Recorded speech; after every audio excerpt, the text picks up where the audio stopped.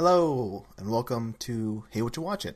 I am your co-host, Marcelo Pico, and with me, as always, is your other co-host. Hey, Matt. This is reversed, and I'm very confused. How you doing? I told you, Matt, that we're doing it this way because it's a different type of episode this week. It is. It's a very special episode. A special episode of Hey What You Watching. So let's get into things. So shall we? Your folks listening. First off, thanks for listening. I'm glad you're making time for Hey What You Watching. Hopefully every week.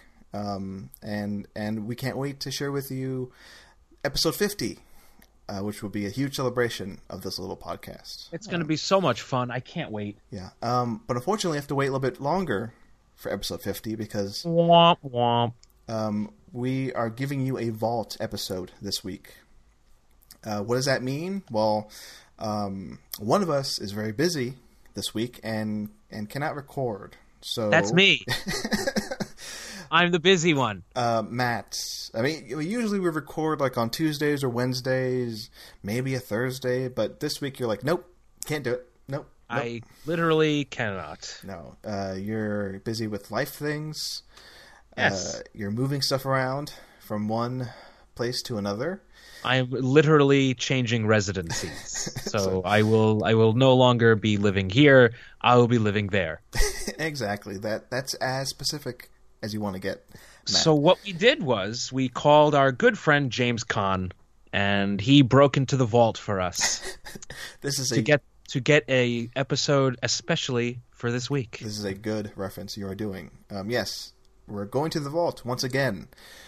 We have a handful of vault episodes from all the way back from this past summer. Today, I like to say this because I always like to give people a peek behind the curtain.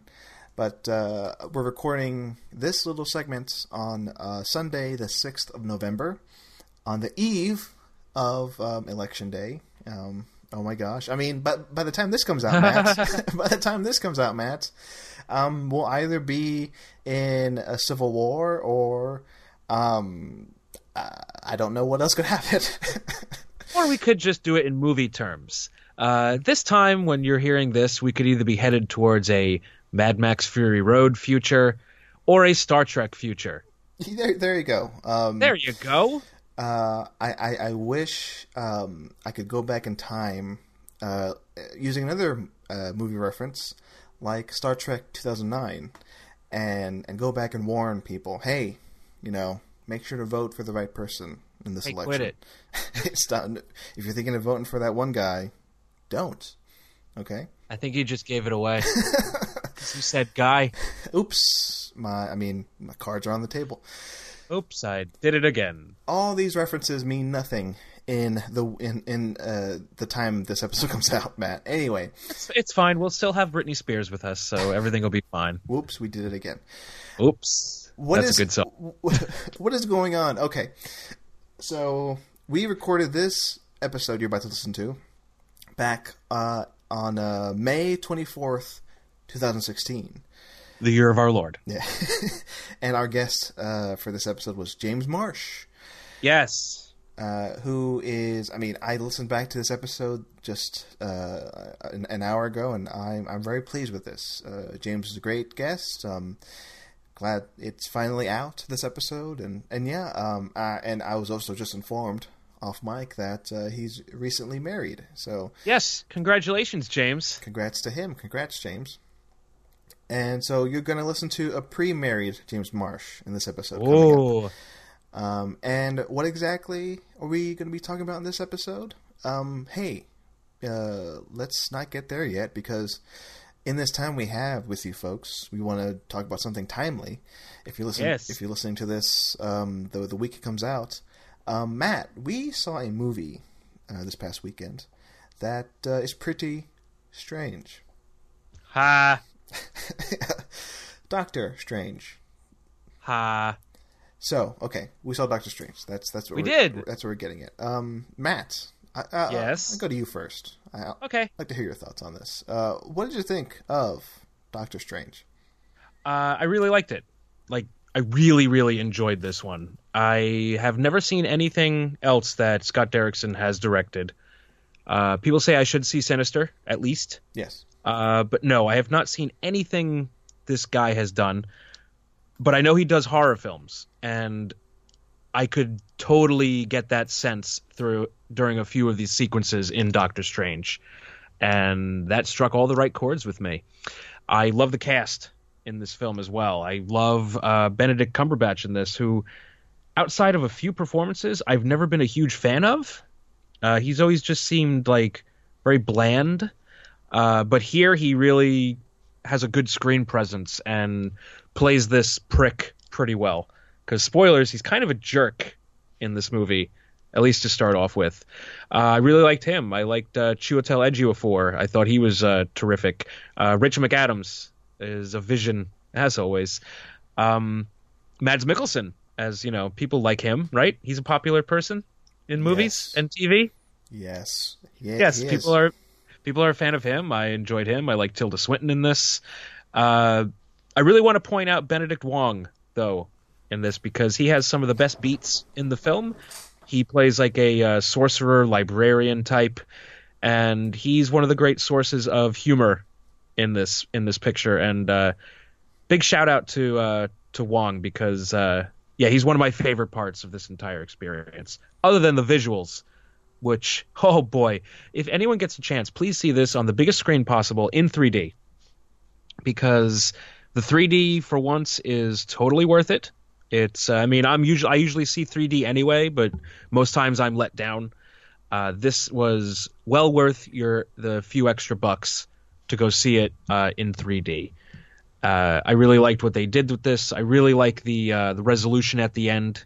I thought the finale was pretty inventive. In what they pulled off with it. That was fun. I love Doctor Strange. It's one of my favorite in the Marvel universe. So yeah, I'll throw it to you. Yeah, I had a really fun time with this.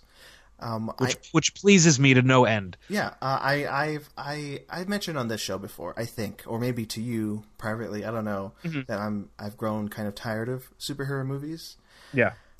So I had kind of low expectations coming into this, and I think it was Thursday nights. I was like, okay, I have nothing to do, might as well see a movie. What's playing? Oh, Doctor Strange. And of course, everything was sold out except 3D showings. And I go, oh, should I see this in 3D? Because I'm not a huge fan of 3D. I don't. No, you're not. No, not at all. So I was like, you know what? I give it a shot, because I've heard, people. I heard rumblings that the 3D here is pretty worthwhile, and surprise, surprise, it is. The 3D in this movie is amazing. And the effects are terrific. They're some of the best I've seen in a long time. Yeah, it heightens the effects where, if you don't know Doctor Strange, he's a... I don't know much about him, but from watching the movie, he's able to jump through dimensions and do all this crazy Inception type stuff. He's the Sorcerer Supreme. I've had that on the Taco Bell menu. But ha! I have jokes.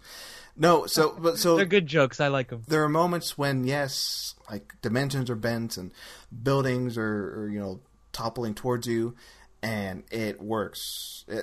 Absolutely, the visuals work. It looks so cool. It's amazing. In the 3D, in those moments, it heightens everything. And this is saying a lot.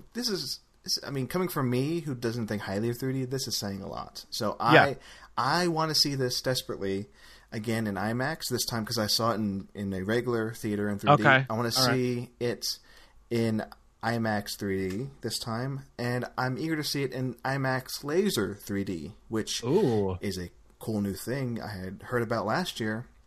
Yay, technology. Yeah, I talked about it. I think on the podcast, on the Talk From Society podcast with Mike Mike Schindler, we talked about IMAX and tech, and he was telling me about these laser IMAX projectors, and I was like, "Ooh, that looks cool." Or that sounds. Plus, cool. It has the word laser in it. Yeah, that's awesome. Yeah, that sounds cool. And I was like, "Oh, that might look cool." And come to find out that my big IMAX theater in Austin recently revamped their projectors to include lasers. So I want to see this. I want to see this in laser IMAX 3D. So I'll report back here to tell you my experience with that once it happens. And you're the non-comic book fan, yes? Yeah, I mean, it's not that. It's not that you're not a fan. It's just that you didn't grow up reading comics. No. Okay. I don't. I read one comic, I think, in my life, Matt, and that was like what was a. It? It was it an Archie book? No. It was a Heathcliff Carnage comic. Which one? Probably Maximum Carnage. Probably, I think probably that was the giant crossover in the 90s. And you just reminded me. I also read the Mask comic book. Okay.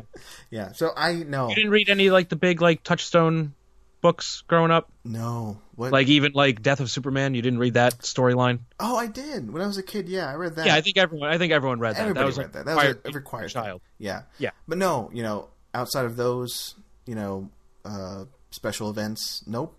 Okay. Not a huge comic book fan. And this is something I wrote about, which I think it's on Letterboxd, and yeah, I mean, people who want to search for it, you can feel free. I wrote a long thing about Doctor Strange and how, yes, I don't know much about the lore, the comic book history, but it's still, I think it's still effective, the movie. I connected it to Iron Man in a way where I had no idea what was going on in Iron Man. I mean, to be honest, before the movie came out, I didn't actually know he was a real character. I was really that dumb.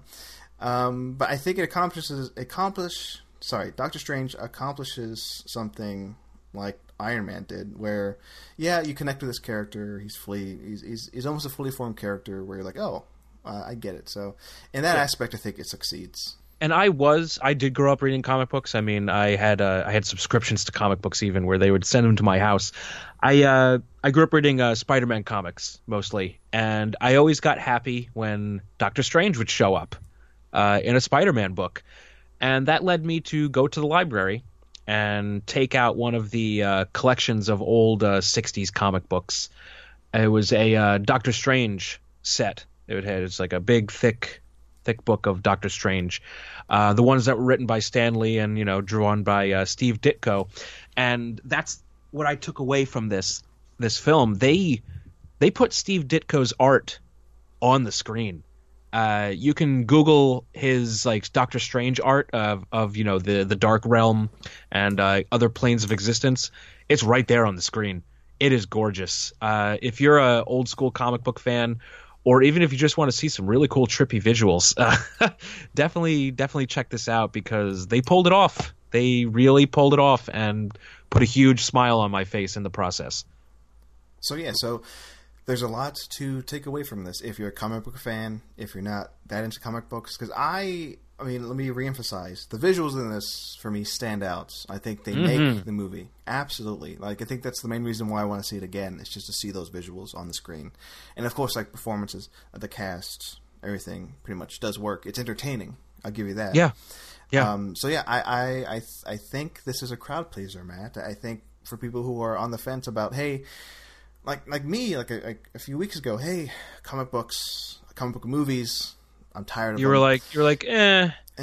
I was apathetic. Dragging your feet to see Doctor Strange, and now you're like, oh, Doctor Strange is awesome. I had a really fun time. It was fun. It's awesome, and they do a really good job of establishing magic in this universe. Oh, yeah. I totally bought into it. I enjoyed the training montages, the rules behind all this, universe bending. It was cool. It was cool. Yeah. But yeah, we both enjoyed Doctor Strange. So there you go. I'm pleased. It's pretty good, fam, to use the voice of the children these days. It is lit, as they say, as the youth says. I want to bring this up as well. I was reminded this past week of we had an X-Men movie earlier this year.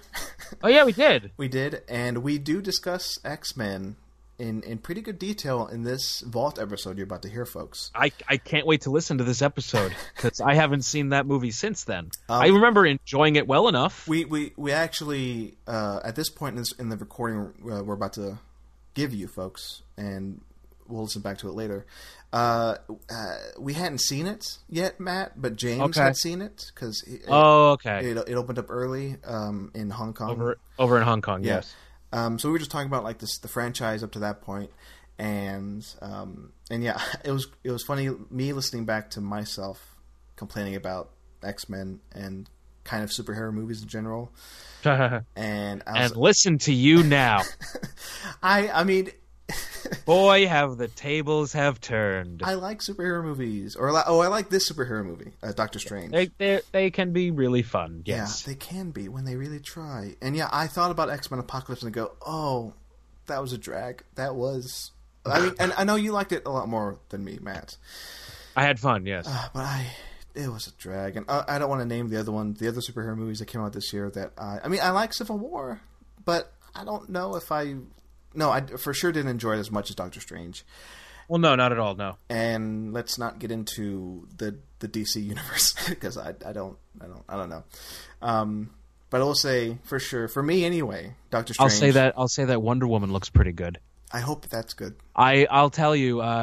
We were walking into the theater and I turned to Carl. I was like, "Yo, I still haven't seen that Wonder Woman trailer." He's like, "What is wrong with you?" And luckily, they played it before Doctor Strange. Well, yeah. I'm so glad I didn't waste that on my phone. Yeah, because hey, fun fact, it's shot in color. Crazy concept, right, Marcelo? They would shoot a DC Universe movie in color. What are you even talking about? What are you talking about? It's so colorful. Oh, that movie. Yeah, like it actually has colors that pop. Yeah, I mean, are you and aren't muted? What are you comparing this to? Are you comparing it to the Snyder movies? Yes. because where everything is dull and drab. Okay, I need to pause. I mean, not pause the recording, but just pause this conversation and say, Matt, don't you really like those movies? Yes, I do, but it's really nice to see things in color again. Okay, well, it's. I thought it was unusual for you to bring up like a negative towards that movie or his movies. Oh no, I like those movies. I also like things that are vibrant and in color. Okay. I just want to make that clear. Yeah. Okay. Because I'm not a fan of Batman vs Superman. I know. Okay, I'm not a fan of that. I know. I know. And, we know. And I don't know. I think I may have overpraised Suicide Squad when it came out. Yes, you did. I did. I want to go back and retract those statements. Please do. Because I was just gonna say Doctor Strange is the superhero movie that I've had the most fun at this year, absolutely. And if we were gonna rank them, and we don't have to, Matt, I like put this at the top, and at the very end, if you want to go there, I'd put for me X-Men Apocalypse because that's how bad that movie is. Any last words on Doctor Strange or superhero movies in general before we move on? It's a groovy good time. Go see it. It is groovy. Oh, speaking of groovy, folks listening, you may have already heard the intro, unless you skipped over it for some reason, the intro music. You heard Michael Giacchino's score for Doctor Strange. It's so catchy. It's so stellar. It's really good. For me, it's the most catchy Marvel theme like ever. It's been stuck in my head since I saw the movie. I've been replaying the soundtrack over and over. It's fun. It's a good time, that soundtrack. And we don't do movie news on this usually, but I was excited to learn about him doing the new Spider-Man Homecoming score. That's gonna be fun. Very, very, very fun. So yeah, go back and listen to that soundtrack. It's pretty damn good. So that's Doctor Strange. Yes. Done. So speaking of movies, episode 20 of Hey, What You Watching? You about to listen to that, folks. So, Matt. Okay, so let me go through some notes real quick. Then we'll pass it on to ourselves in the past. So this is episode 20, and like I said earlier, we recorded this back in May. So yeah, we're not as like formal, we're not as structured as the newer episodes. Like we just have like a bit of small talk and then we just jump right into the guest. We don't have well, I mean, we do have Getting to Know You. This is actually the second instance that Getting to Know You happened. The first instance, of course, was in episode 19. But yes, this is the second instance of Hey, Getting to Know Ya. And what else can I say about this? I mean, I mentioned that the episode you're about to listen to comes out June 13th. Of course, that's very wrong. There's a reason why we have Vault episodes. Like, we were very cocky in that we could record like many episodes at a time and release them like later on. Then that bad idea. That fell through, and that's why like we have like I think we had at one point like 5 episodes we hadn't released, and now we're slowly getting them out there. And yeah, we mentioned Scream Factory in this recording. Oh, so I think that's maybe like 6 weeks in a row that we mentioned Scream Factory on this show, Matt. damn right. Because you mentioned that you watched the Manhunter Scream Factory release. Mm-hmm. And yeah, those are my notes. It's a pretty good episode, I think. It's a pretty good episode. Before we wrap it up, I sent you a list, Matt, of what we discussed on the show. Do you want to give people, because you don't do it in the recording because we didn't do it back then, but do you want to give people Matt's Riddle Corner? I do. I thought you would. So, okay. I love Matt's Riddle Corner. So here's Matt's Riddle Corner for episode 20 of Matt's Riddle Corner, my little segment where I give the audience cryptic clues about what we're going to be discussing. This week we're going to hang out in the neighborhood with Seth Rogen, and then we're going to hang out with a couple of nice fellas. Then we're going to talk about some pissed off poultry. I think that they'd be considered poultry. And then we're going to hang out. I don't know what that movie is. Keep going. Oh, Reese Witherspoon. We're going to hang out with her, right? She did that's it. She was in that mistake. And then we're going to hang out with Jeff Bridges and Ryan Reynolds in another mistake. And then we're going to talk about the Mighty Mutants of Westchester, New York. And then we're going to talk about Michael Manhunter. And then we're going to hang out with the kid, the Reitman kid, and his movie with Adam Sandler, right? Yeah. And then we're going to hang out with, I don't know which version that is. It's Coppola. Oh, we're going to hang out with the big guy with the fangs. Then we're going to hang out with Howard Hawks and Cary Grant. And then we're going to watch Tom Cruise run from his lawyers. And there was also another one I forgot to add in. You watched a Godzilla movie at the end, so... we're going to watch a giant monster mess shit up. How about that? There you go. So that's Matt's... There's a clue. That's Matt's Riddle Corner for episode 20. Okay. Well, this was fun. I'm glad we got to record something. Yeah, it was fun. Something relative to what... A little something's extra. Yeah, there you go. Okay. Quote, great Stevie Wonder.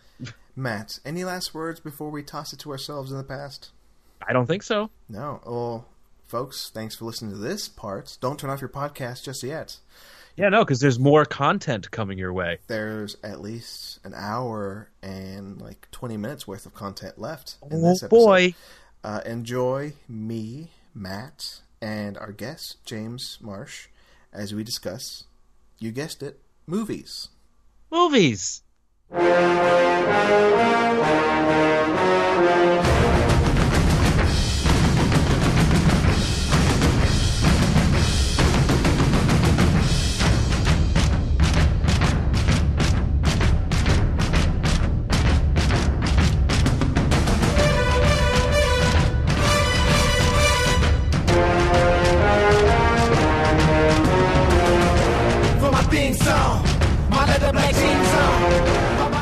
Hey everyone, and welcome back to Hey What You Watchin', the weekly podcast where Marcelo Pico and I discuss the films we've been watching.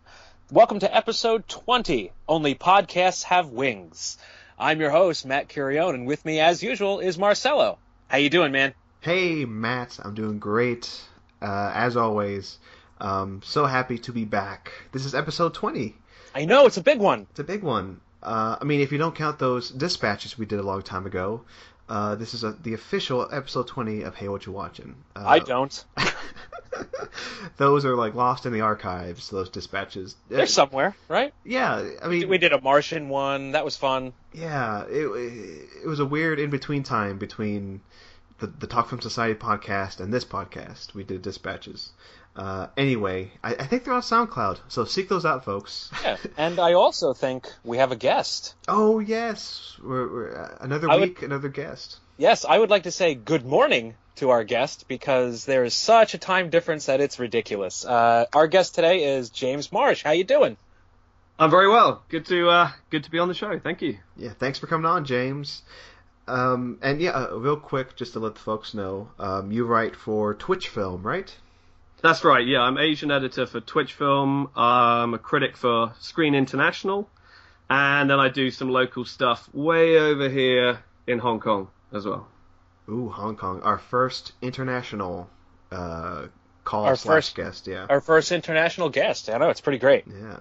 I'm very honored. Thank you. Exciting. We'll send you the little trophy here in Yay. a bit. Okay, so this is... Oh, go ahead, Matt. This actually leads into the new segment that we debuted last week called Get to Know Ya, where we get to know our guests, so people aren't, think they're just some rando. So, James, a few questions. Sure, fire away. Yeah, what was the first film you ever remember seeing? Ever remember seeing? Wow. It was probably a James Bond movie, to be honest. They were definitely sort of in my blood and in my DNA even earlier than the Star Wars films, I think. So, I mean, that said, I think the first film I remember, I sort of worked it back from early memories of going to the cinema and checking out release dates and what have you. And I think Return of the Jedi was one of the first ones I remember going to see. Oh, wow. Yeah, which I'm 39, so just to clear that up. So, yeah, but it was probably a James Bond film. I mean, like I said, they were very much the bedrock of my sort of film education, if you like. Those and, the normal things. Yeah, the Indiana Jones films, Star Wars films, that kind of thing. Okay, also, where are you from? I am from England, as my accent might give away. I'm from Brighton, the sunny south of England. Okay. But I have been living in Hong Kong for the last 15 years. Oh, wow. Yeah, it's been a while. Yeah, my brother he was just in Hong Kong. He's in the Navy, so. Oh, wow, okay, and they did come through. Yeah, he just went back to Japan, so. Right, they tend to have a good time when they come to Hong Kong. It's, it's all R&R. Yeah, all he did was send me pictures of that building from The Dark Knight. Oh, That's right. Yeah. And what is that building called? It's very unglamorously called 2IFC. Oh, okay. Which is I know. It's the International Financial Centre, so it's where the stock exchanges. And one last question. What is your favorite film? If I had to go with one, it's Apocalypse Now. Ah. There you now, go. what's your take on Redux? I gotta ask. I don't like it. It's the individual pieces are okay, I guess. I mean, I like it when they come upon the Playboy bunnies again, and when elements like isn't there a bit where their surfboards get stolen, or they go and steal Kilgore's surfboards.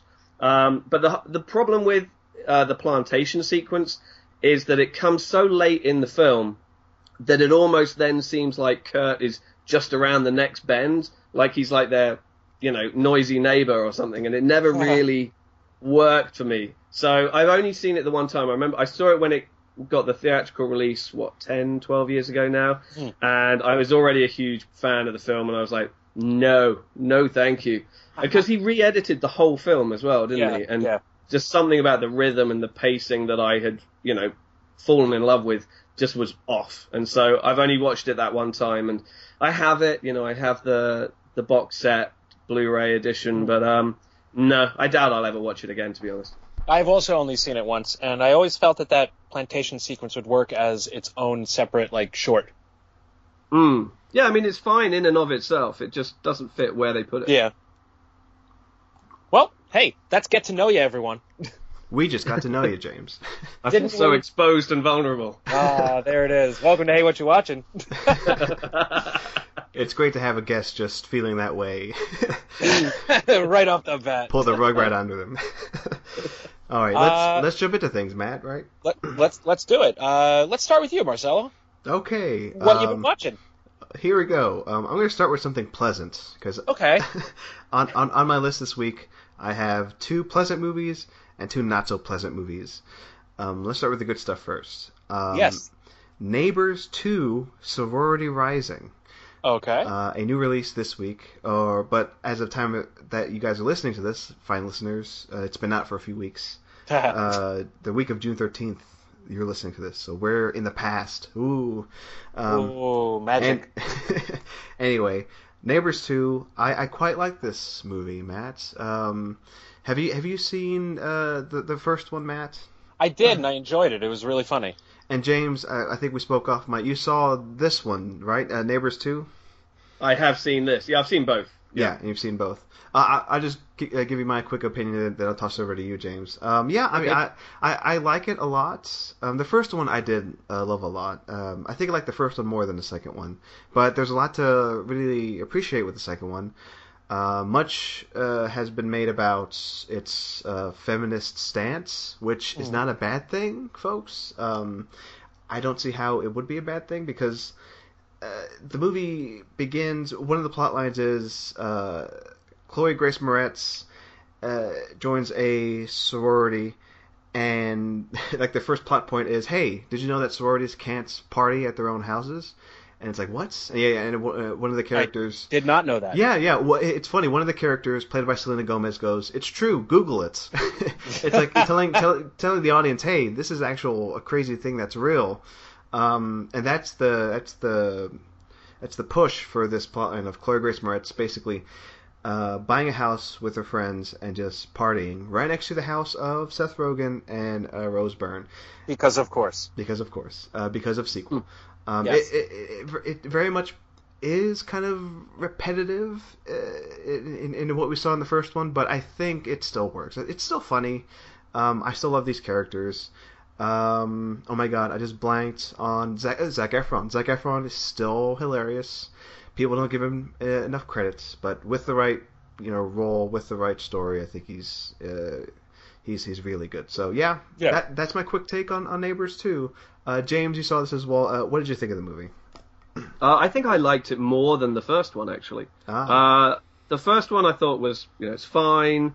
Seth Rogen playing a sort of quote-unquote adult, as opposed to the sort of completely devoid of responsibilities, kind of slacker character, and I quite enjoyed how he's, clinging on to this whole idea of being fun-loving, but at the same time having the new responsibility of a kid and all the rest of it. And I thought Rose Byrne was very good and Zac Efron was very good, but I felt it just kind of ran its course and ran out of steam a little bit. This second one, I thought it really benefited from this sort of spin and having all these sort of female characters in it. I saw this quite soon after watching that horrific documentary, The Hunting Ground, all about U.S. college campus rape culture, which is fierce. I did not go to college in the U.S. The Greek system is quite literally all Greek to me. I don't get it. Thank you. And so this whole I think that does mention obviously the fact that sororities are not allowed to hold their own parties, and they're forced to kind of go into this sort of danger zone of the frat parties. And I loved how the film acknowledges all of that. I mean, one of the early scenes is they have to go to this frat party, and although that they're sort of freshmen, they're new to the college, they're probably sort of leaving home for the first time and very naive, and this is what makes them so vulnerable in real life. They have their wits about them to a degree, and they're wandering through this frat house kind of going, does this feel a little rapey to you? It feels a little rapey to me.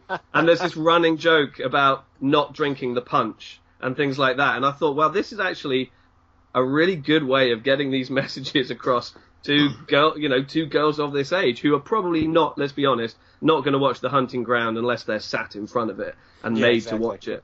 Whereas this covers the same topics, the same ground, but obviously in a much more funny and accessible way. I mean, don't get me wrong, it doesn't feel like you're being lectured to or preached to in any way. It's like you say, it's just the catalyst to have them move off campus and move next door. But I felt the film really benefited from it. It was really respectful, really smart to its female characters.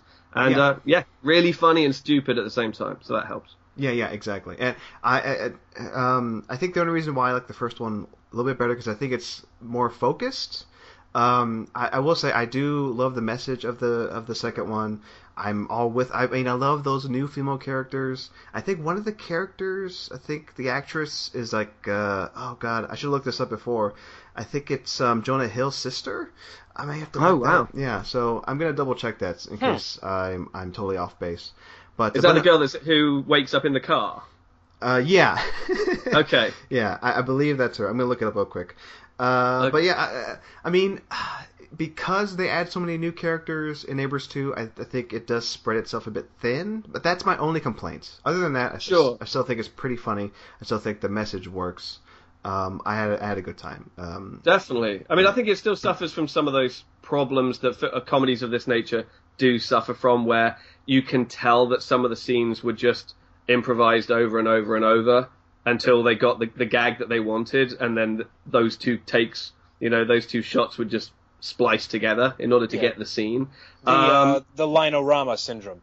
Yeah, well, exactly. Yeah. But I also did enjoy the way Seth Rogen and Rose Byrne's characters are kind of wrestling with this idea of whether or not they're good parents. And there's the other running joke about the dildo, which I love a good dildo joke, like the rest of them. But there's a bit when they actually put it in like a Disney princess dress. That was great. It's so funny. Oh, God, it was really good. Yeah, those jokes really work. Matt, you should definitely see this movie. So I should see this. It's a fun time. Yes. All right. One last thing. I love Rose Byrne to death. She's amazing. I've loved her ever since the show Damages. I've been with her ever since. She's a treasure. She's a treasure. I think in Neighbors 1 she's utilized a little bit better. Like, I wish there's a little bit more Rose Byrne in Neighbors 2, but that's my only complaint concerning Rose Byrne, because we all need more Rose Byrne in our life. That's it.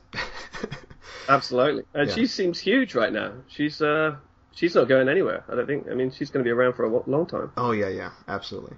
Okay. Thank goodness. Matt, who's next? I'll go. Excellent. Over the weekend, I had the option of either going to see Neighbors 2 or The Nice Guys, the new Shane Black film. Oh. I saw Shane Black's The Nice Guys, and I actually saw it twice. You've discussed this in the past, right, Marcelo? Yes. On numerous podcasts, including the big Shane Black special for Talk Prime. Yes, for those listening now, go back and listen to that. 2 full episodes, 4 complete hours of many, many guests discussing Shane Black's films. It was a great pleasure to edit together and to release, and so far people are enjoying it, so that's great. So yeah, go back and listen to that. And James, this hasn't been released by you yet. It has not been released, no. I've been harassing all the local Hong Kong distributors, but no one seems to have it at the moment, so fingers crossed. Well, they're all the worst, because they need to get this movie immediately. Yeah, so you loved it, right, Matt? It is currently my favorite film of the year. Ooh, wow. Amazing, yeah. I love Shane Black. I love what he does with his films. I mean, there's this lovely, there's a purity to his characters. I mean, he never deals with good people. He always deals with broken people. In the end, maybe they turn out to be good, but for the most part, they are just broken, defeated people. I mean, Ryan Gosling in this, sure, he's hilarious, but he also has a lot of problems, and so does Russell Crowe in this. And this is I'll say this is the best Russell Crowe has been in a long time. Yes. He looks like he's having a ball. His performance is great. His physicality, I mean, sure, he's put on some pounds, but it works to his advantage in this. I mean, because he can throw his weight around, no pun intended, and it works. And he's very intimidating in this as the guy who you pay to deal with your problems. Yeah, I love Russell Crowe in this. I forget her name, but the girl who plays Ryan Gosling's daughter is terrific in this. The father-daughter dynamic between him and her is fantastic. He's got this great way of writing like a child into his film and not make it the dumbest part of the movie. I mean, he did that. He did this with Iron Man 3 as well. I mean, when the kid, I think his name is Ty Simpkins, the one who helped Yeah, Tony. that's right. Yeah. Yeah, he used it. He used a child actor there, and he didn't make it seem awful, because most child actors are like the worst part of these action movies. But Marcelo, do you know her name? I'm looking it up right now. Okay. I know she's Australian. Is it on? Oh wait. Oh no. Keep on talking, man. But she is fantastic in this, and she picks up any scene that she's in, and she can carry it. She has a few scenes on her own, and she carries those. Also, I'll say that Shane Black is great at juxtaposing two different action scenes at once. He'll have a brutal fist fight going, and then he'll cut real quick to a car chase that's happening maybe not even a mile away, and he cuts back and forth, and it works. You know what is happening. He's got a great eye for action, and I guess that's what happens when you see your screenplays turned into these all-timer action films. You pick up a few things from, say, like a Richard Donner, who also is really good at that in the Lethal Weapon pictures. Yeah, The Nice Guys is fantastic. It is my favorite film of the year. There's just so much to love in this, and hey, the soundtrack is amazing. Yeah. Here's a report from the fact checkers here at Hey What You Watching. The young actress playing the daughter, her name is I can't pronounce this first name, but it's somewhere along the lines of Angourie Rice. Okay. I'm probably mispronounced that really badly. And also, I was right about Jonah Hill's sister being in Neighbors 2. So, there you go. Very, very, very talented family. That family. So yes, Matt, I'm so happy you pretty much love The Nice Guys. I love it so much. I've been praising it for weeks. I can jump in with another film I saw this past week. I saw The Nice Guys again. It was my second time, and I don't know. I don't want to say that I kind of missed some. Okay. Let me restart and just say, I think the second viewing of The Nice Guys for me really elevated it for me. Oh, same. Because, yeah, I mean, you can talk about this too, Matt. It's one of those movies very much like Kiss Kiss Bang Bang or any other, like, noir film, like neo-noir, like the Long Goodbye, right? The Elliot Gould, Robert Altman film.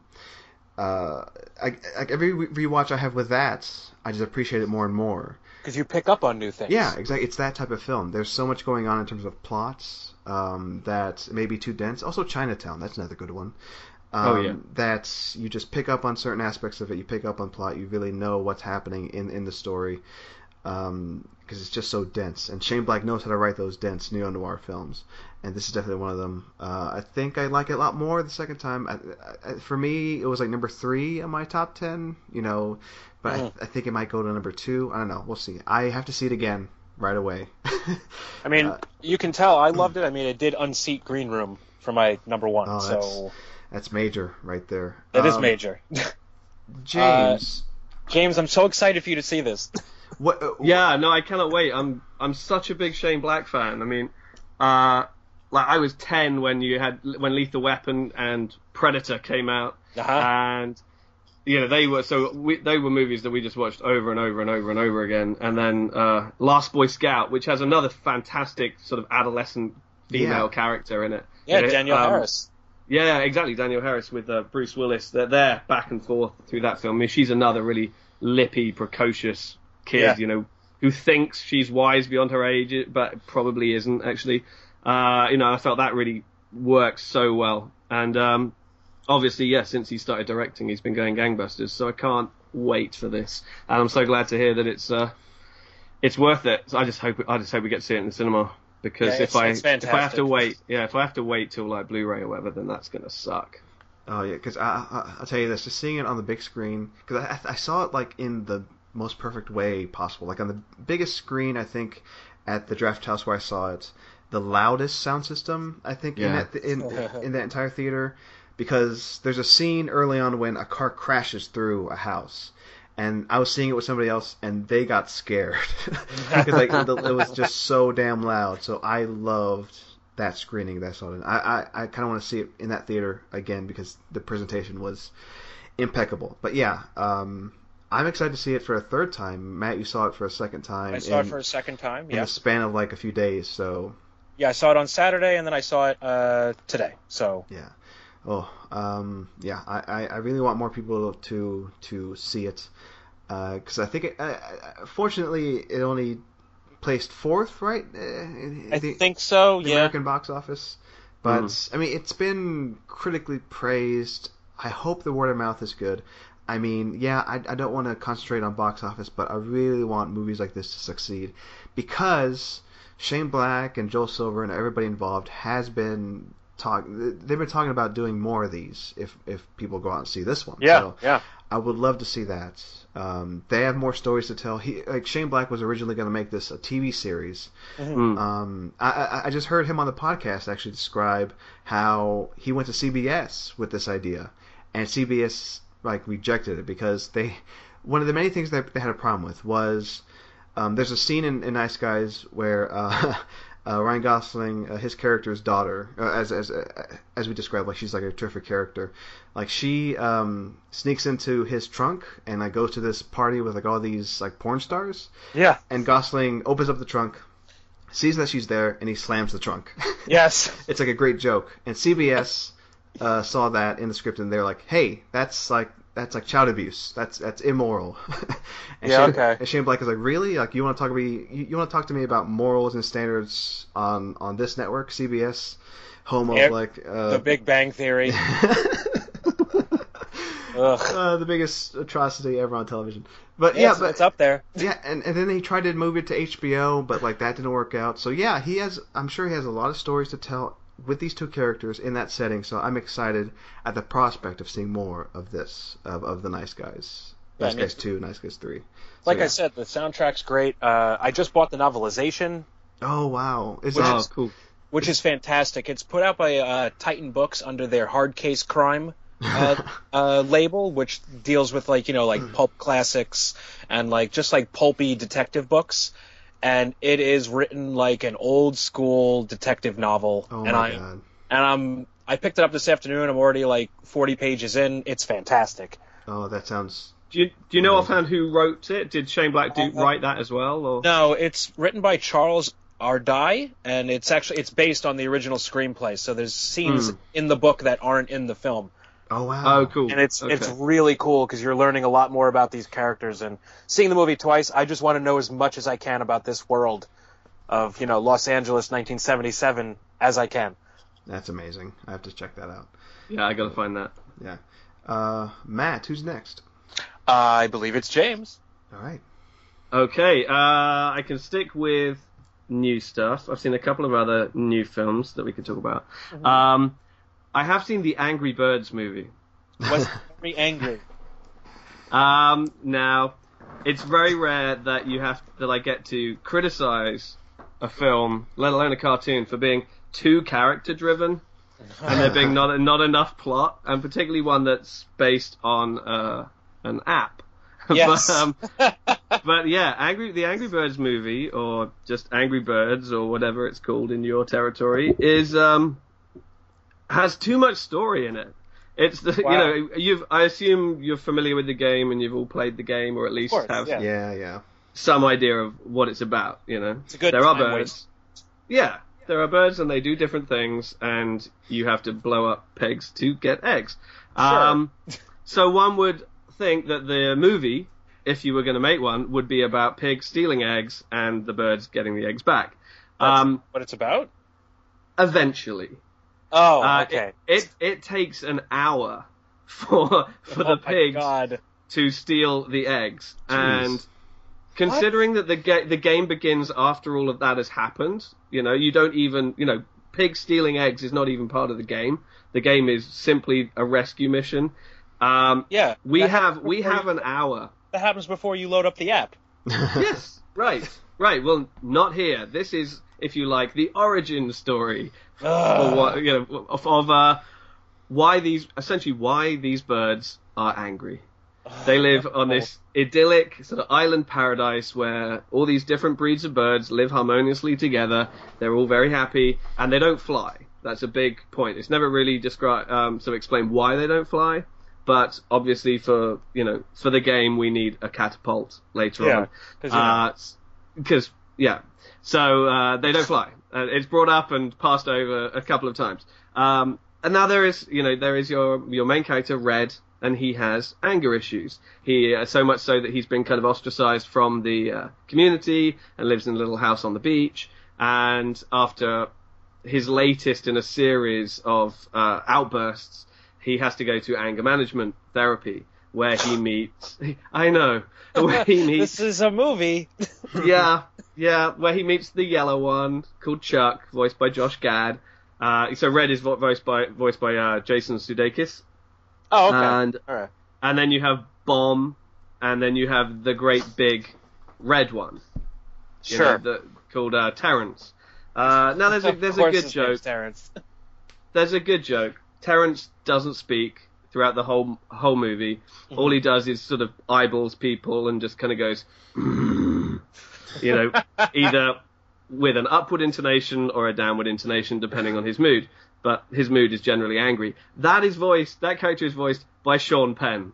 Of course. Which Oh my God. I thought was pretty good. Get the biggest actor they can find and have him say nothing for the movie. So essentially, you have this group of characters and each one represents a different kind of bird, and then these pigs turn up. You've got who is it? It's Bill Hader is the leader of the pigs, and they do this big sort of song and dance and show about how that they're explorers and how that they want to help develop and colonize. They're actually colonizing, but they don't want to say it that way. Right. And it kind of goes from there, and it just goes on, and obviously Red and his friends are immediately suspicious. Nobody else is. So it's almost, I'm trying to think what the very famous classic story, it's called almost like the Pied Piper or something like that, where it's all a ruse. But it just takes so long to get there. You could just simply have all of that done, that first hour, in about 20 minutes. Or do it as like an opening credits sequence. Yeah, exactly that. You've got birds. There are some angry ones. There are some not so angry ones. Pigs arrive, steal the eggs. That's it. There you go. Just like in the game. Exactly. Over the opening credits. It happens in a 20-second cutscene in the game. Right. And so, the film is voiced competently and it's animated very brightly and cheerfully and all the rest of it. But because it's spending so long with these characters not doing the one thing that that they're supposed to be doing, they have to fill this time. And there's a lot of sort of adult, referential, sort of postmodern humor in there. Of course. With references to other films and just general pop culture and all this kind of stuff. And the biggest problem with all of that is you recognize the references, of course, but they're not funny. In and of themselves, they're not jokes. So it's just like, oh, that's from that. That's from that. So it's almost like watching the worst possible, most, what's the word? Forget it. It's almost like watching the worst possible episode of Family Guy. I was just going to say, everything is an aside. Nothing is about the plot. It's just, not segue, it's what do you call it? Where you go off on a tangent. Tangential humor. Again and again and again and again and again. And you're just like, get on with it already. And obviously that's interspersed with sort of childish toilet humor, because obviously this is for the kids, one would imagine. The problem is that stuff works.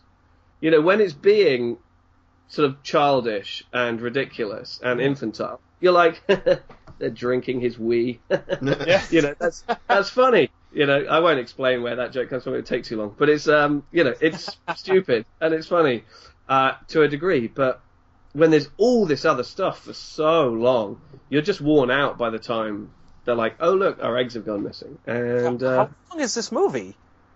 It is. Well, it's not long. It's like 96 minutes or something like that. So I went into it going... An hour of that is backstory. Yes. Yeah, and I'm not exaggerating. And when it was that far into it, when they're like, "Oh my God, they're stealing the eggs," I actually looked at my watch and was like, "Holy crap, we are an hour into the film." And after that, it does what you expect it to do, and it's fine. It's like an animated Angry Birds movie. But there's all of this unnecessary stuff that you're just exhausted by the time it happens. Oh man! And it's going to make billions of dollars. The problem is the kids are going to love it because it's so dumb, and so bright and goofy. It's so bright. It is. It's just primary colors. Oh boy! Good lord. Okay, so I didn't see that this weekend. Yeah.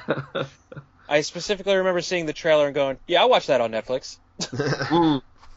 I think I said that after a trailer that I saw today, some new Zac Efron movie with Aubrey Plaza is in it. Oh, someone and someone need dates for something? Need wedding dates? Oh, yeah. I turned to my friend Johnny, I'm like, yeah, I'll watch that on Netflix. Right, is it Adam Devine? Is it that guy? Is that a person? I think, maybe. Is that the guy from Maroon 5? No, that's Levine. No. Okay. Right. Now that would be a weird movie. That would be very fun. Oh boy. Adam Levine needs a date. Okay, I'll sign up. Okay. All right. What'd you watch, Marcelo? Oh right, back to me. Yes. I'll make this one real quick because not much breath needs to be given to this. Uh-oh. I don't know what mood I was in or what put me to watching this, but Hot Pursuit. Oh boy. The Reese Witherspoon. What am I saying? Let's not confuse the two, okay? Reese Witherspoon, Sofia Vergara. Yes. Vehicle. Get it? Because they're Hot Pursuit. Anyway, it's I wanted to like this. You did? I did because I do like both of these actresses. I like Reese Witherspoon. Okay? Oh, so do I. I like her a lot. I like the producing work she's doing lately. I mean, she produced Gone Girl, for God's sakes. Damn right she did. Yeah, and I love Wild. Like I love her performance of that, and I'm pretty sure she had a hand in producing that as well. Mm. But this, oh my God, there's like one misstep after another. It's exactly what you think it is. I remember seeing trailers for this and saying, "Oh, so it's the non-funny Heat." Exactly. Oh my God, I just looked it up. It came out last year. It feels like it came out like 3 years ago. Ugh, yeah, it does. Oh boy. But yeah. So, is this a movie that happened in front of you? It's a movie that happened in front of me. Yeah. I mean, it's to their credit. I think for the most part, the two actresses make the most of what's happening. You know, I think Witherspoon still remains magnetic. Like she tries her best with that stupid Texas accent that she has. But yeah, Sofia Vergara, I do like her. Most people find her annoying, but I love her on Modern Family, and she does her best. I don't know. I'm really trying to defend this movie, but it is just so stupid. The jokes don't work. I don't know. That's as much as I'll say. So if you've lost your copy of The Heat, right, and if you want like female-driven comedy, you're just dying for it, then try Hot Pursuit. It's your last resort.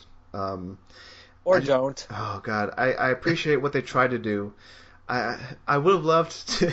Here's an idea. I would have loved if Shane Black wrote Hot Pursuit. Imagine that movie. That would have been great. But yeah, I'm all for female-driven comedy, but this fell flat for me. Well, as long as it's good. As long as it's good. Yeah. Speaking of bad movies, you watched a little ditty starring Ryan Reynolds and Jeff Bridges, didn't you, James? Yeah, I did. And I'm also shocked. I remembered who's in that. Well, in my defense, I went to Shanghai last weekend. Okay. And so that means being on a plane for a couple of hours. And it's a small budget airline, and so they have an entertainment system, but it's pretty limited. And I flicked through the new releases, and it's like seen it. And I really had just seen everything. And either that or just stare at the back of the seat in front of me for a couple of hours. I was like, okay, I'll watch something old. I'm a captive audience. And I was like, that R.I.P.D. thing, I heard it's just kind of like bad Men in Black, which in itself was kind of a rip-off of Ghostbusters, and everybody's talking about Ghostbusters, and there's a new Ghostbusters coming out, so maybe it might benefit me to have seen this, just, as further reading for as and when Ghostbusters comes out. Mm-hmm. So, I watched it, and it's terrible. It's certainly more Men in Black than Ghostbusters, even though, I mean, for those that don't know, the premise is it's based on a Dark Horse comic, I believe. Yeah, it is. It's set in Boston. Ryan Reynolds is a cop. His partner is Kevin Bacon. They have already stolen some gold that they found at the scene of a drugs bust that they did, so nobody was expecting the gold to be there, so they steal the gold. He buries it in his back garden, and then the next day, at another bust, Kevin Bacon, his dirty partner, kills him, because Ryan Reynolds has expressed doubt over what they did. Although it's kind of interesting in a regard, because they are both established immediately as dirty cops. Uh-huh. They are both bad guys. But Kevin Bacon is badderer than he is. So I like that word. You may have it. And thanks. And so we immediately know who the bad guy is. Kevin Bacon is the bad guy, and he kills him because he wants the gold for some reason. And Ryan Reynolds is dead, and he is immediately whisked off to, white-walled rooms where Mary Louise Parker gives him an offer. She says, "You're a cop, we need good cops, you can become part of the RIPD, the Rest in Peace division of the kind of, I don't know, they never use words like heaven or underworld, should we call it, cops, police department, where their job is to regulate and repatriate, shall we say, dead people who have refused to head towards the light and are still wandering the earth." And he is partnered up with Jeff Bridges, who is, a lawman from the Wild West days, but is, a good cop, if unconventional and anti-authoritarian, and he has a 100-year sort of service to carry out. So he goes back down to Earth. Meanwhile, he sees Kevin Bacon making moves on his lady, so he wants to sort that out, protect her. It turns out he's looking for the gold, and it all unfolds exactly as you expect it to. Yeah, of course. And it feels very beat for beat Men in Black, but dead people. And not as good. There's not the banter between Reynolds and Bridges is merely just to fill air between scenes of them chasing CGI characters around. And luckily, the whole thing, it's got to be 90 minutes long or something like that. And in its defense, that's good, though, right? Yeah, the nicest thing I can say about it is it's short. And you're just like, this is not as good as any of the other movies that it's clearly trying to be. And so it's not worth it. If you have the opportunity to watch anything else, you should probably do that instead. I will. Right. Oh boy. Okay. Matt, I think it's your turn, right? So this week I've been watching a whole bunch of X-Men movies in preparation for X-Men Apocalypse. So speaking of Rose Byrne and Kevin Bacon, I just finished... that's a segue. I just finished watching X-Men First Class, probably about half an hour before we started recording. I think I love this movie. Yeah. And it's good. I haven't seen it since theaters, and I remember souring on it for one reason or another, and I can't remember why I spent a few years shitting on this thing. But I was wrong. This is good. This is really good. This might be one of the best in the entire series. I feel the same way. I think I've wavered between liking this and not liking this, but I think I'm on the liking it now side. Yeah. I think it's my favorite because Matthew Vaughn directed it, right? Yes. Yeah. And now I remember why I pooped on it. Because I retroactively disliked him because of he did the Kingsman, right? Yes. Okay, that's it. That was it. that church sequence in the Kingsman is still pretty damn good, Matt. It's terrible, but okay, go on. Anyway, I think this and X-Men 2, X-Men United, I think they're my favorite X-Men movies. But I also watched that. What did you think of X2? I did not like it as much as I used to. Yeah, I mean, I think I loved it, like really loved it when I first saw it. But I think it doesn't hold up as well.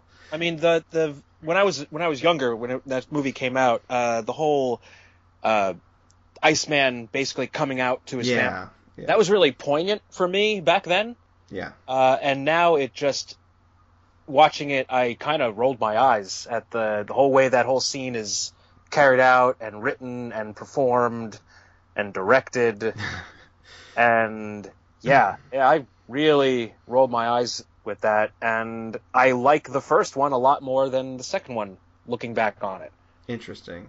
God, I know I have to talk about all these X-Men movies again, and also X-Men Apocalypse, which I guess to sneakily transition, James, you saw X-Men Apocalypse, right? Yeah, I have seen it. Yeah. I wanted to do what you did and revisit all the X-Men films beforehand, but I didn't give myself any time to do it. So I ended up just watching the first one again, which doesn't really stand up all that well. I guess it's just because it was the first in 15 years of superhero movies. And so everybody took their cue from that, and it just seems a little timid. It does have that atrocious one-liner by Storm.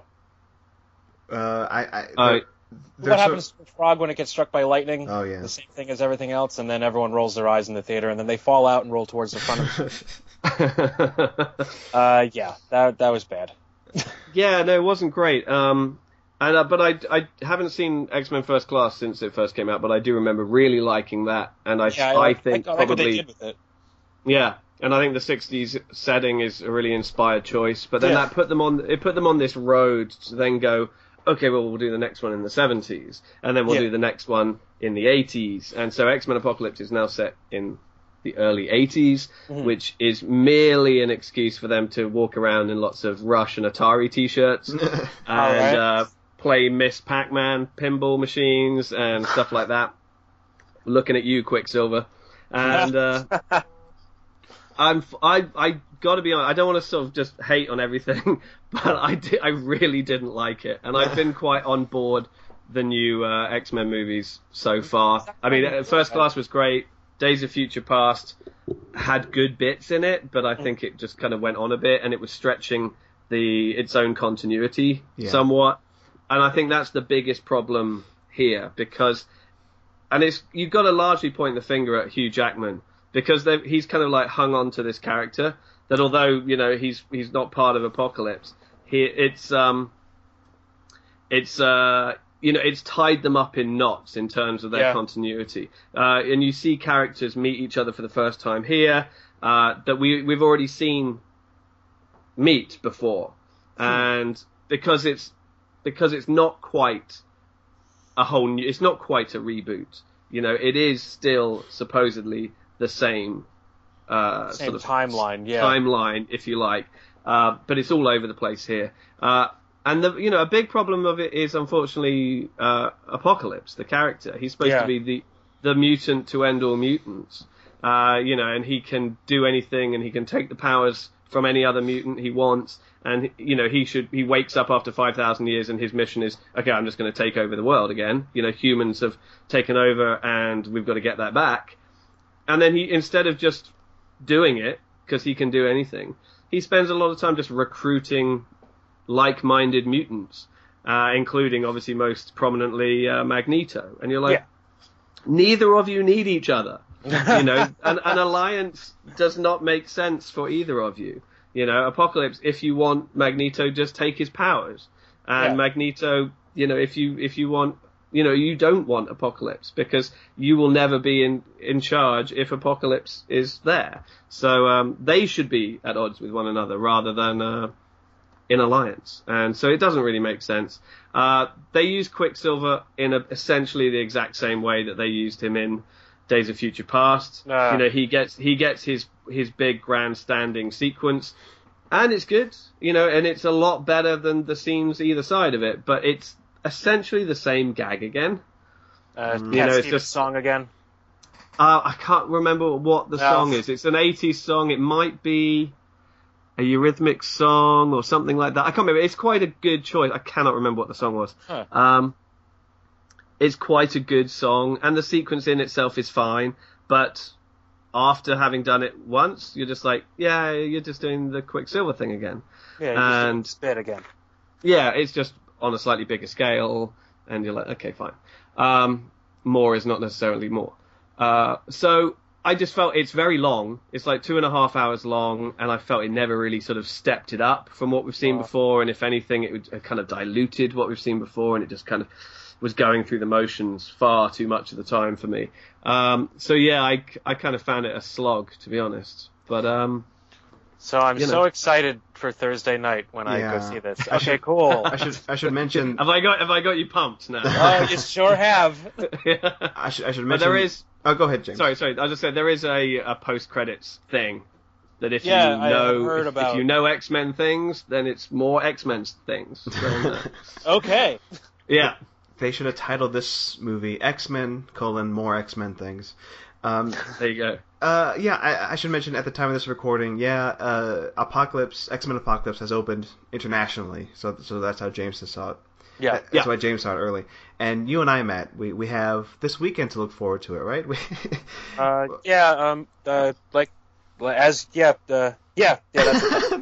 Matt is at a loss for words. I am. I'm sorry. I should just mention, I was planning to rewatch some X-Men movies earlier this week, and I might still rewatch First Class and maybe X2, because those two are still like my favorites. But oh my god, I'll tell you what. Do me a favor, because rewatch X-Men: The Last Stand, because I can't decide which is the worst in the series at the moment. Okay. This has been. I have been struggling to find a good answer for that, and I think I own Last Stand, and I do. I don't own X-Men. X-Men Origins Wolverine. You don't own that. I was gonna buy it. I think when because I'm just curious, Matt and James. Have you seen it? Yes, and I just wanted to know how bad it really is. It is bad. Because my boyfriend has actually been doing the marathon as well, and he watched Origins last night, and he called me about it, and he said, I don't want to watch this, but I have OCD and I need to finish all of them. I'm like, you don't, but okay. And then just drop like some M&Ms on the floor and say, "Hey, count those." Okay. And then he watched Last Stand, and that's definitely a movie that happened in front of him. and that so goes. which did he prefer? Which did he prefer out of Last Stand and Origins Wolverine? Last Stand. Okay, I think that's fair. Yeah, I think that's how I'd go, and that just goes into me just not liking a lot of the X-Men movies and only liking some. So that's where I stand with the X-Men movies. Maybe look at them like the Star Trek movies. Back in the old days with the Star Trek, when it would be like bad, good, bad, good, bad, good for such a long time. But I have such fond memories of the Star Trek movies. Like Wrath of Khan is one of my favorite movies of all time. So right, and even what was it? The Search for Spock. Search for Spock. I like that one. I don't know.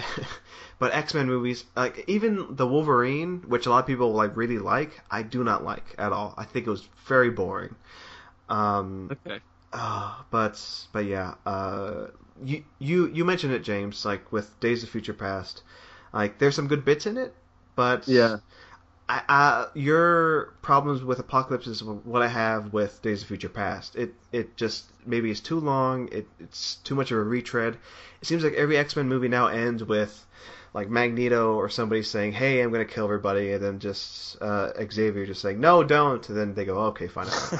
It does just beg the question, why does Professor X put up with Magneto's bullshit over and over and over again? It's just like, oh, Eric, not again. Stop when will you learn? Yeah, it is. It's really like that, and you're just like, come on. And it's really a shame that First Class ended on such a high note for me, and I really wish they did not bring back Bryan Singer, because the blame has to go somewhere. I think he is to blame for this. And this is me not seeing Apocalypse yet, and I'm sure I don't know. I'm going to see it, and I know how I'm going to feel, but I just have to see it anyway. So that's where we are with X-Men. I'm going in with measured expectations. I hope I enjoy it on some level at least. Can I ask you something? Now we're on this subject because I saw X-Men Apocalypse last week. It opened here last week. Okay. And the same thing happened with Civil War, right? That opened here a week before it did in the States, and a lot of people got really upset about it. I saw a lot of American friends just going, "This is outrageous. Why is that the rest of the world? Why do we have to sit here on our hands for another week and wait, before we can see Captain America? It's called Captain America, damn it." And I just wondered where you stand on this sort of evolving global release sort of schedule that the studios are kind of experimenting with, and whether it bothers you at all or not. I will say that I was jealous because my brother had sent me a message saying, "I've seen Civil War twice already." And it wasn't even out here yet. And yeah, that was fun. But I mean, I don't know. Other than that, it really doesn't bother me at all. I mean, it's a movie. I'm going to see it eventually. I think it bothered me the first time this happened. I can't remember what movie it was. I'm sure it was a Marvel movie. It may have been the first Avengers. Yeah, I think maybe it was that. Yeah. I think I was upset at that. I was an angry American saying, "What's happening? This is an American movie. Gimme." But with time comes acceptance, and that's how I feel. As long as I'm not following anybody on Twitter or following anybody on social media, that ruins it. And I've been pretty good. Right. I've been pretty good at that, at following the right people, following non-pricks. I'll just come on your podcast and ruin it for you. No, don't. Oh no. But yeah, it doesn't really bother me. I like Matt said, I'm going to see it eventually, and I haven't been spoiled, so yeah, I feel fine. It's the state we're in. I mean, I don't want to get fully into like international markets and how America isn't where it was in terms of like ticket purchasing power, but hey, that's life. I've accepted it, so there you go. Yeah, cool. All right, where to now, Matt? I'm next. Hey, there you go. Do you want to hear a joke? Sure. Brett Ratner's Red Dragon. Speaking of which, I watched Michael Mann's Manhunter the other night. I watched the new Scream Factory release. Yes. And praise be to Scream Factory. They did a fantastic job with this transfer, with this release. The new artwork is awesome. The reversible cover brings out the original theatrical poster. You picked this up as well, right? Yes, Marcelo? yes, I did. I saw your tweet. I think you just messaged me or something, and you was like, you were like, haha, I got it, and I was like, oh. Yeah. You're like, oh man. So after work today, I went straight to a Best Buy, picked it up, and I'm excited to see it. There's been some controversy about the transfer of the director's cut. Yes. I mean, do you want to get into it, Matt? The director's cut that has always looked like butt. Yeah. And apparently it continues to look like butt.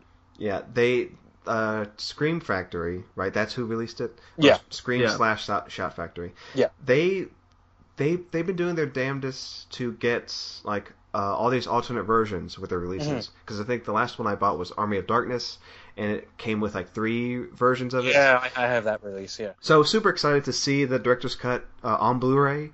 Because I've never been able to see the director's cut. I'm sure it was on DVD, right? Yeah, I have a 2-disc Anchor Bay release from like 15 years ago that has the director's cut on it. It's cool. It has like Will Graham's case files, and they're all printed out in this little notebook. It's cool. Oh wow, that's cool. Yeah. So I was excited for this release, but then they have like the HD transfer of the theatrical, and they spliced in standard definition footage from the director's cut, which I mean, I've always preferred the theatrical for this film. Yeah, and I was going to ask you, because I asked you over Twitter earlier, like, because you saw the director's cut, like, what are like the big differences? I don't remember. You don't remember because it's been so long. It's been so long, but I do remember just preferring the theatrical. release. Okay. Well, I'm still excited to see it. Any way I could see it, I'm appreciative of. And they do have the entire director's cut in standard definition on that release. So if people are bothered by HD footage, then SD footage, if that jump, then you'll have the standard. It's a little weird. Yeah. So yeah, I'm still excited to see it. I'm still excited to jump into the bonus features because they're always outstanding. I'll ask you, James, like, what do you think of Manhunter and Michael Mann? How about that? And didn't you also pick up this? I did. I got this yesterday as well. So I'm very excited. Yay, the trifecta. So I obviously haven't had a chance to sit down and watch it yet, and I don't know how this happened, but I was unaware that there was a director's cut.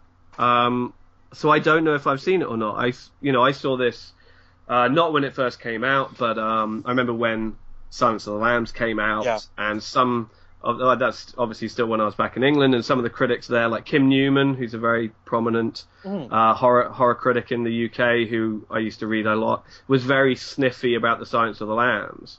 Oh wow. Yeah, right. And it was a a contrary voice at the time, obviously, but he was like, Anthony Hopkins is no Brian Cox, and so I sort of looked into this and dug up the film, and at the time I liked the story very much, and I think the summer that Silence of the Lambs came out, I read the book of Silence of the Lambs, and then I read Red Dragon as well, and I thought, okay, well, this is actually, it's arguably a much better book, a much better story, I think. Yeah. It's really, really cool, and it goes a lot more, obviously there's a lot more in the book than is in the film. It goes more into, which actually, in its defense, Brett Ratner's Red Dragon does explore some of it, a lot more about the history of the Dolarhyde character, and it also does follow the book a little more. Yeah, but it's a terrible movie. But it's not that good. And I've just felt the first time I watched Manhunter, I don't think I was quite ready for just how 80s it was, and you're fresh off the back of Silence of the Lambs. It was I loved the story, but I was like, okay, this is stylistically a little challenging for me in a way that I wasn't really ready to deal with. But I've gone back to it again and again and again over the years, and I love it now. And big Michael Mann fan. Same. Yeah. So are we. Yeah. So I picked this up yesterday, and very keen to look at the director's cut and see what was different. I like I said, didn't even know there was one. So very keen to see what they changed. I hear it is inferior, just as a movie as well as the transfer. But likewise, big fan of Scream Factory and Shout Factory, and so can't wait to delve into that. Great bonus features on this too. Awesome. There's a new interview with Dante Spinotti, and it's awesome to just hear him wax poetic about Michael Mann's eye for detail. It's really something else. Oh yeah, I can't wait to dive into that. I should also plug myself and say, Matt, you may remember this. We did a Manhunter, Red Dragon, Hannibal TV show episode on the Talk Film Society podcast. Long ago. Episode 39. I just looked it up. So not that long ago. It was last year, so it was a few months ago. That was a while ago, yeah. So yeah, I love that book, that Red Dragon book. I love Manhunter the movie. I love Hannibal the TV show. Brett Ratner's Red Dragon. No. I will defend that movie if only for Philip Seymour Hoffman. Yeah, the cast is excellent. I love the cast. Yeah, it's great. Yep. But yeah, some of the things it does, I don't want to get fully into it, but if only they had a better director. Yeah. I want to blame him because that's an easy target right there. He's so easy to blame for things. Like, I burnt my toast this morning. God damn it, Brett Ratner. Damn you, Brett Ratner. And lest we forget X-Men Last Stand as well. That's right, callback. There you go. Son of a bitch. Oh boy. But yeah, I like everybody here, I'm excited about this release. The more releases like this, the better we all are as a society. Hey, Scream Factory does the Lord's work. Yes, I remember I was super pumped that when they announced this, I was like, yes. I mean, please, they put Death Becomes Her on Blu-ray. They get a free pass forever. There you go. Yeah. And also previously mentioned last week, was it Texas Chainsaw Massacre Part 2? Yeah, I got to pick up that release. Yeah, me too. That is nuts, that movie. Oh, That's God, so crazy. So bad. We talked about that last week. Could not be more different to the first one. Yeah.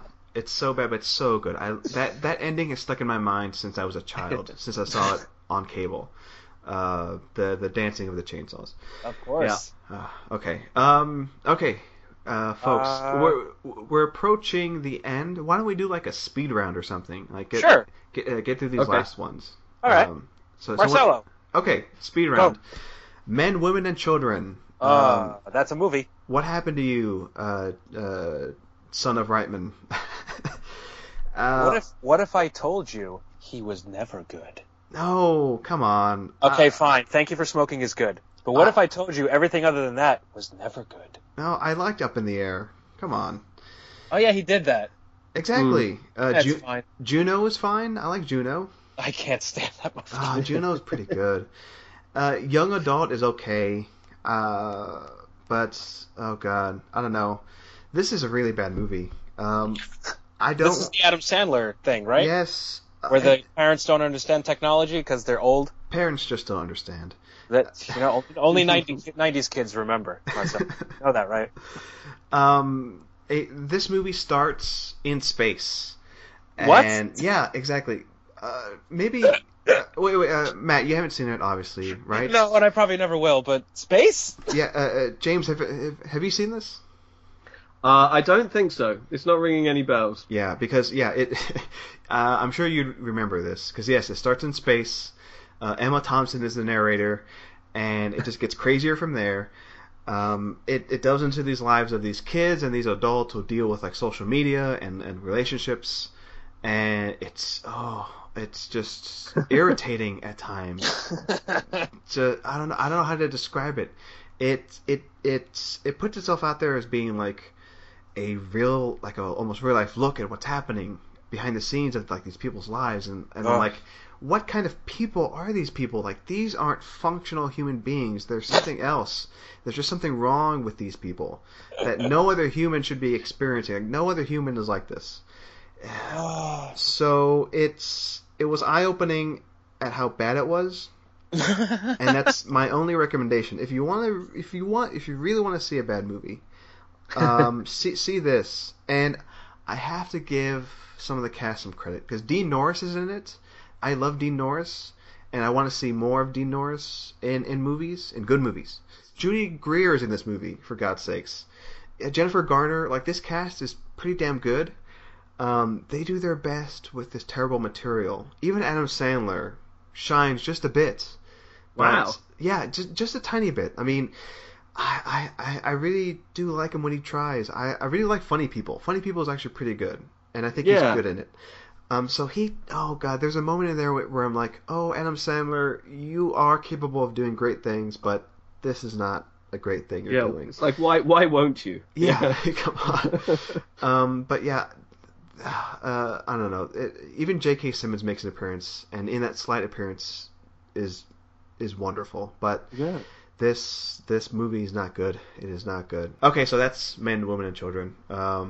Again, if you want to see a really bad movie, see that. That's my only recommendation. Just how bad a movie can get. Matt, why don't you go next? All right, real quick. I watched Francis Ford Coppola's Dracula, and it's still my favorite Dracula movie, and I love everything about it. It's the effects in this are fantastic. Everything is done practical and in camera. The performances, other than hey, Keanu, but hey, he tried. All the other performances are great. Gary Oldman's a great Count Dracula. I really like this one. There you go. I have one question. Did you watch like the new transfer of it? I did. Yeah, I kind of want to see that. Yeah, and it's a vast improvement on the previous Blu-ray. So, great. Definitely check that out. It doesn't look terrible anymore. Yay! And the in-camera effects really pop on the new transfer, which I love. A lot of old school tricks that Coppola used, which you don't get those anymore. Oh, nice. Hey, James, why don't you go next? Okay, I watched Only Angels Have Wings by Howard Hawks, which recently got a Criterion release. This was a blind buy, just because I'm stupid and spend lots of money on stuff I don't even know if I'm going to like or not.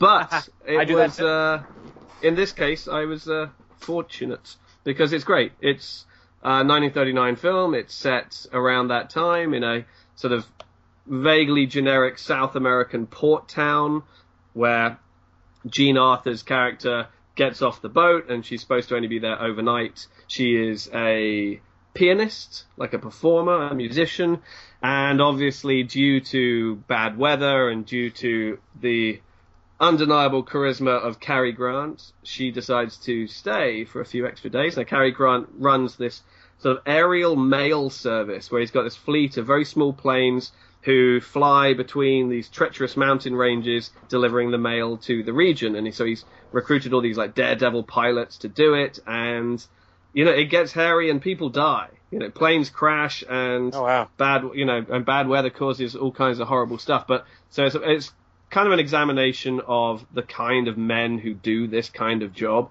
It reminded me of the Douglas Sirk film, The Tarnished Angels, which, if you've seen that, I mean, it's an incredibly different setting, but it's again about sort of former war pilots, if you like, sort of Air Force pilots who, during peacetime, are at a loss with what to do.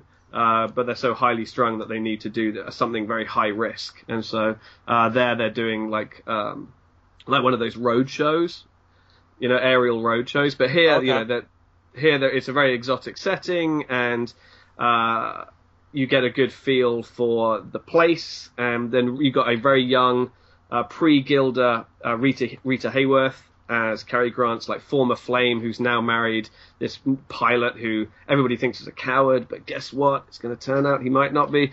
And it was just really cool kind of melodrama, adventure, romance. And I will be watching it and revisiting it time and again.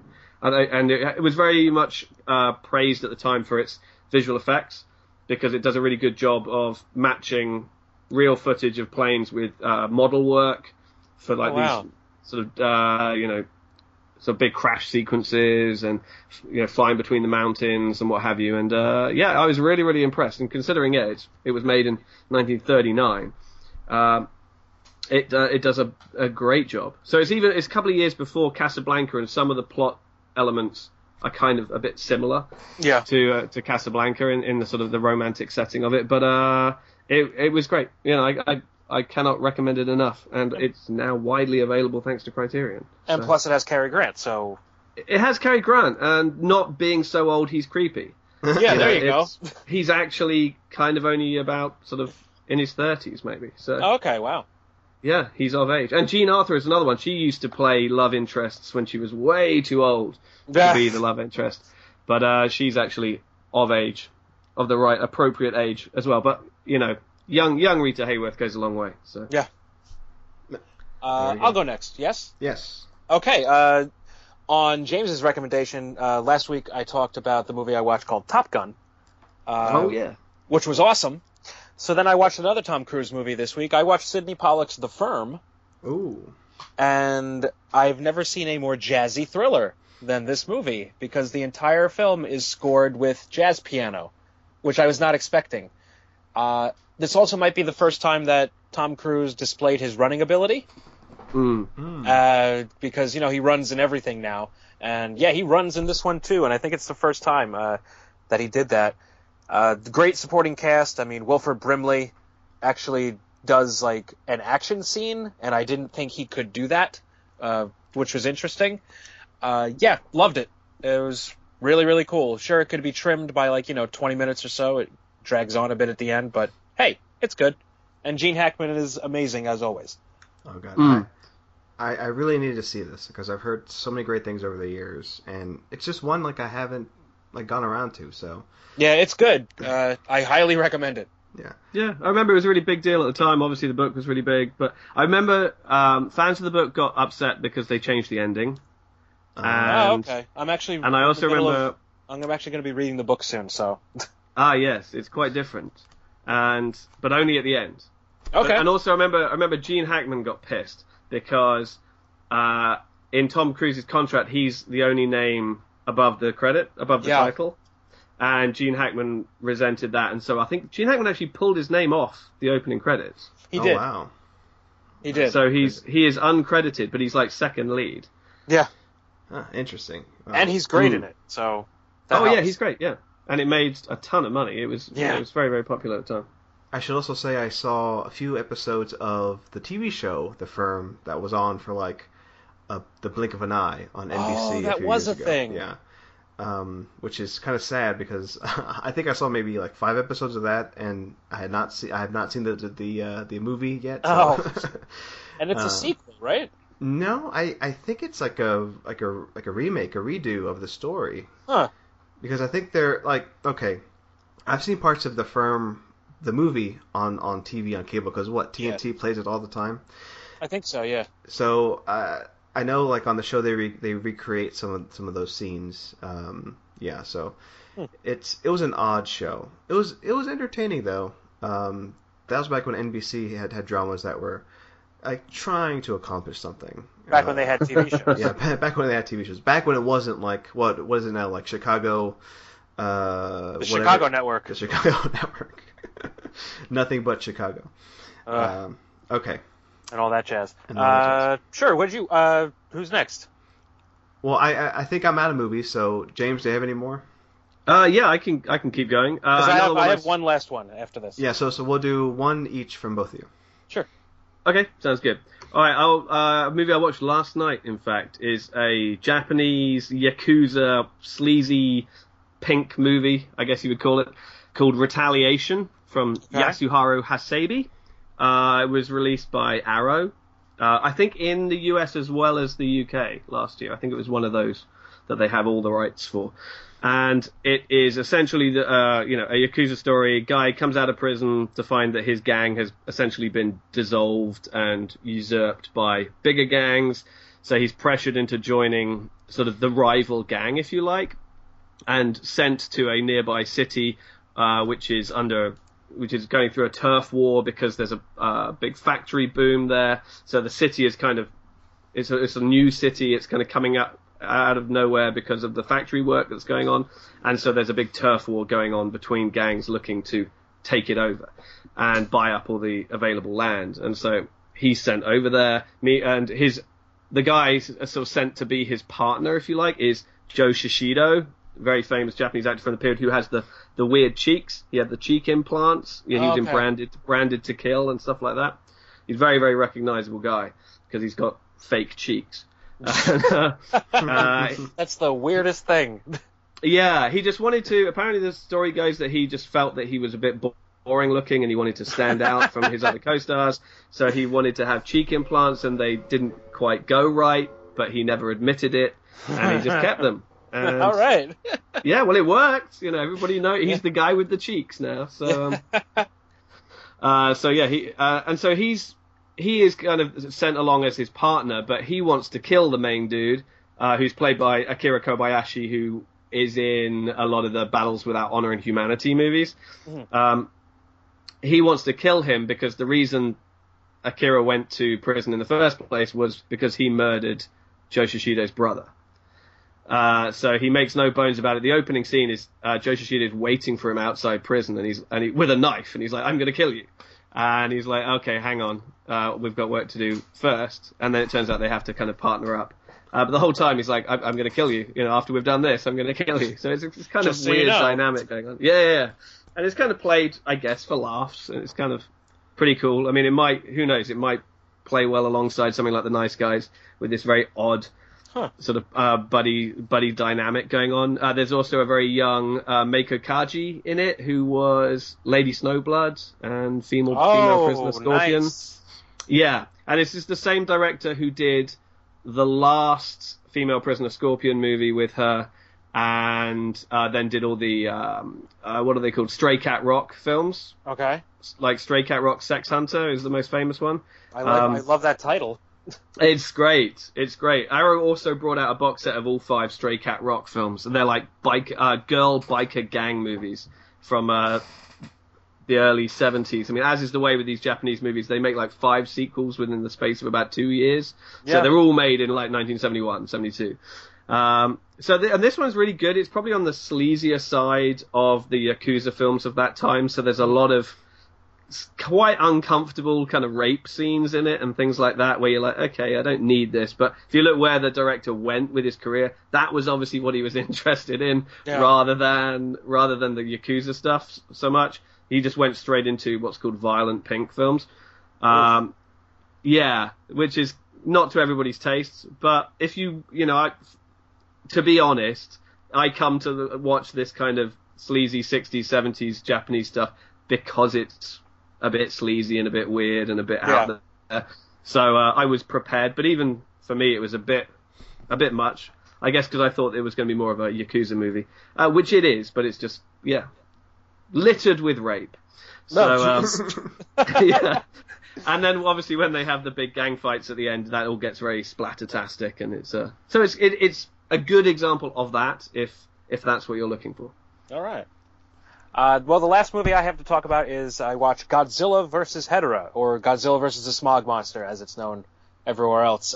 This was the first Godzilla movie I remember seeing when I was a kid, and it's still my favorite because it is one of the weirdest Godzilla movies ever made. I mean, there's a acid jazz number, there's a whole bunch of animated sequences that are like elementary school PowerPoints, where you learn things in this movie about, pollution, and it's very hippy dippy, and it's a lot of fun.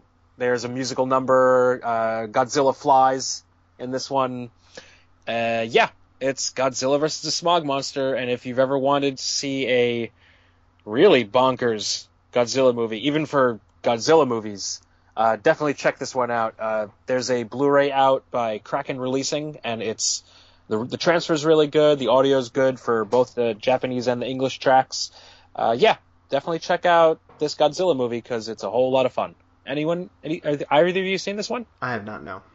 I don't think I've seen this one, no, but I've seen a few of those and I like them. There's a new Japanese Godzilla film coming out this summer. Yes, I saw the trailer. Called Godzilla Resurgence. Yeah, I'm excited. And I think it'll probably get a US release. It's coming to Hong Kong in August. Opens in Japan end of July. You may end up getting a day and date release. You never know. So keep your eyes out for that. That could be fun. Yeah. And that's done by one of the guys who did Attack on Titan. Those two films that came out quite recently about giant zombies. Yeah, the giant zombies that eat the people in the walls. that one. Or whatever. Yeah. Right? Yeah. Okay. That's it. All right, and with that, we've reached the end of the episode. I think we have. Oh my God. James, thank you so much for coming on. Thank you for having me. This was a lot of fun. This was so much fun. Yeah, I had a blast. Except for that part where, I went away for a little bit. But hey, I had a blast. But of course, Matt, that didn't happen because the fine folks did not even notice that happened. Yeah, okay. It's a peek behind the curtain. Okay, so plugs. Yes. James, tell us where the people can find you online.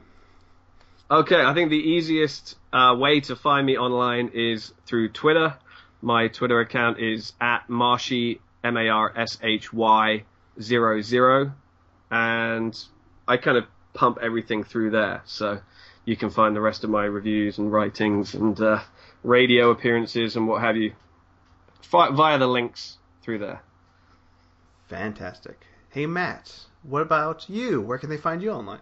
Well, as always, you can find me on Twitter @TheRealMattC. You can also find me under the same name over on Letterboxd, so you can see that I'm not lying about what movies I've been watching. You can also find me on Facebook, over at facebook.com/groups/pixelsandreels. It's a fun little film and pop culture discussion group that I founded, and we have a lot of fun over there. Fantastic. And as for me, follow me on Twitter @MarceloJPico for classy Jessica Chastain photos. Also, listen to all of our podcasts on the Talk Film Society Podcast Network. Again, hey, James, thanks. No, not at all. Thank you very much. I had an absolute blast doing this. Hope to talk to you again very soon. Yeah, that would be awesome. Absolutely. Matt, our catchphrase to close the show. Hey, folks. I don't remember it. I don't either. Hey, folks. Thanks for listening, and keep on watching. Bye. I'm doing 500, I'm out of control, but there's nowhere to go. and there's nowhere to slow. If I knew what I knew in the past, I would have been back out of your ass.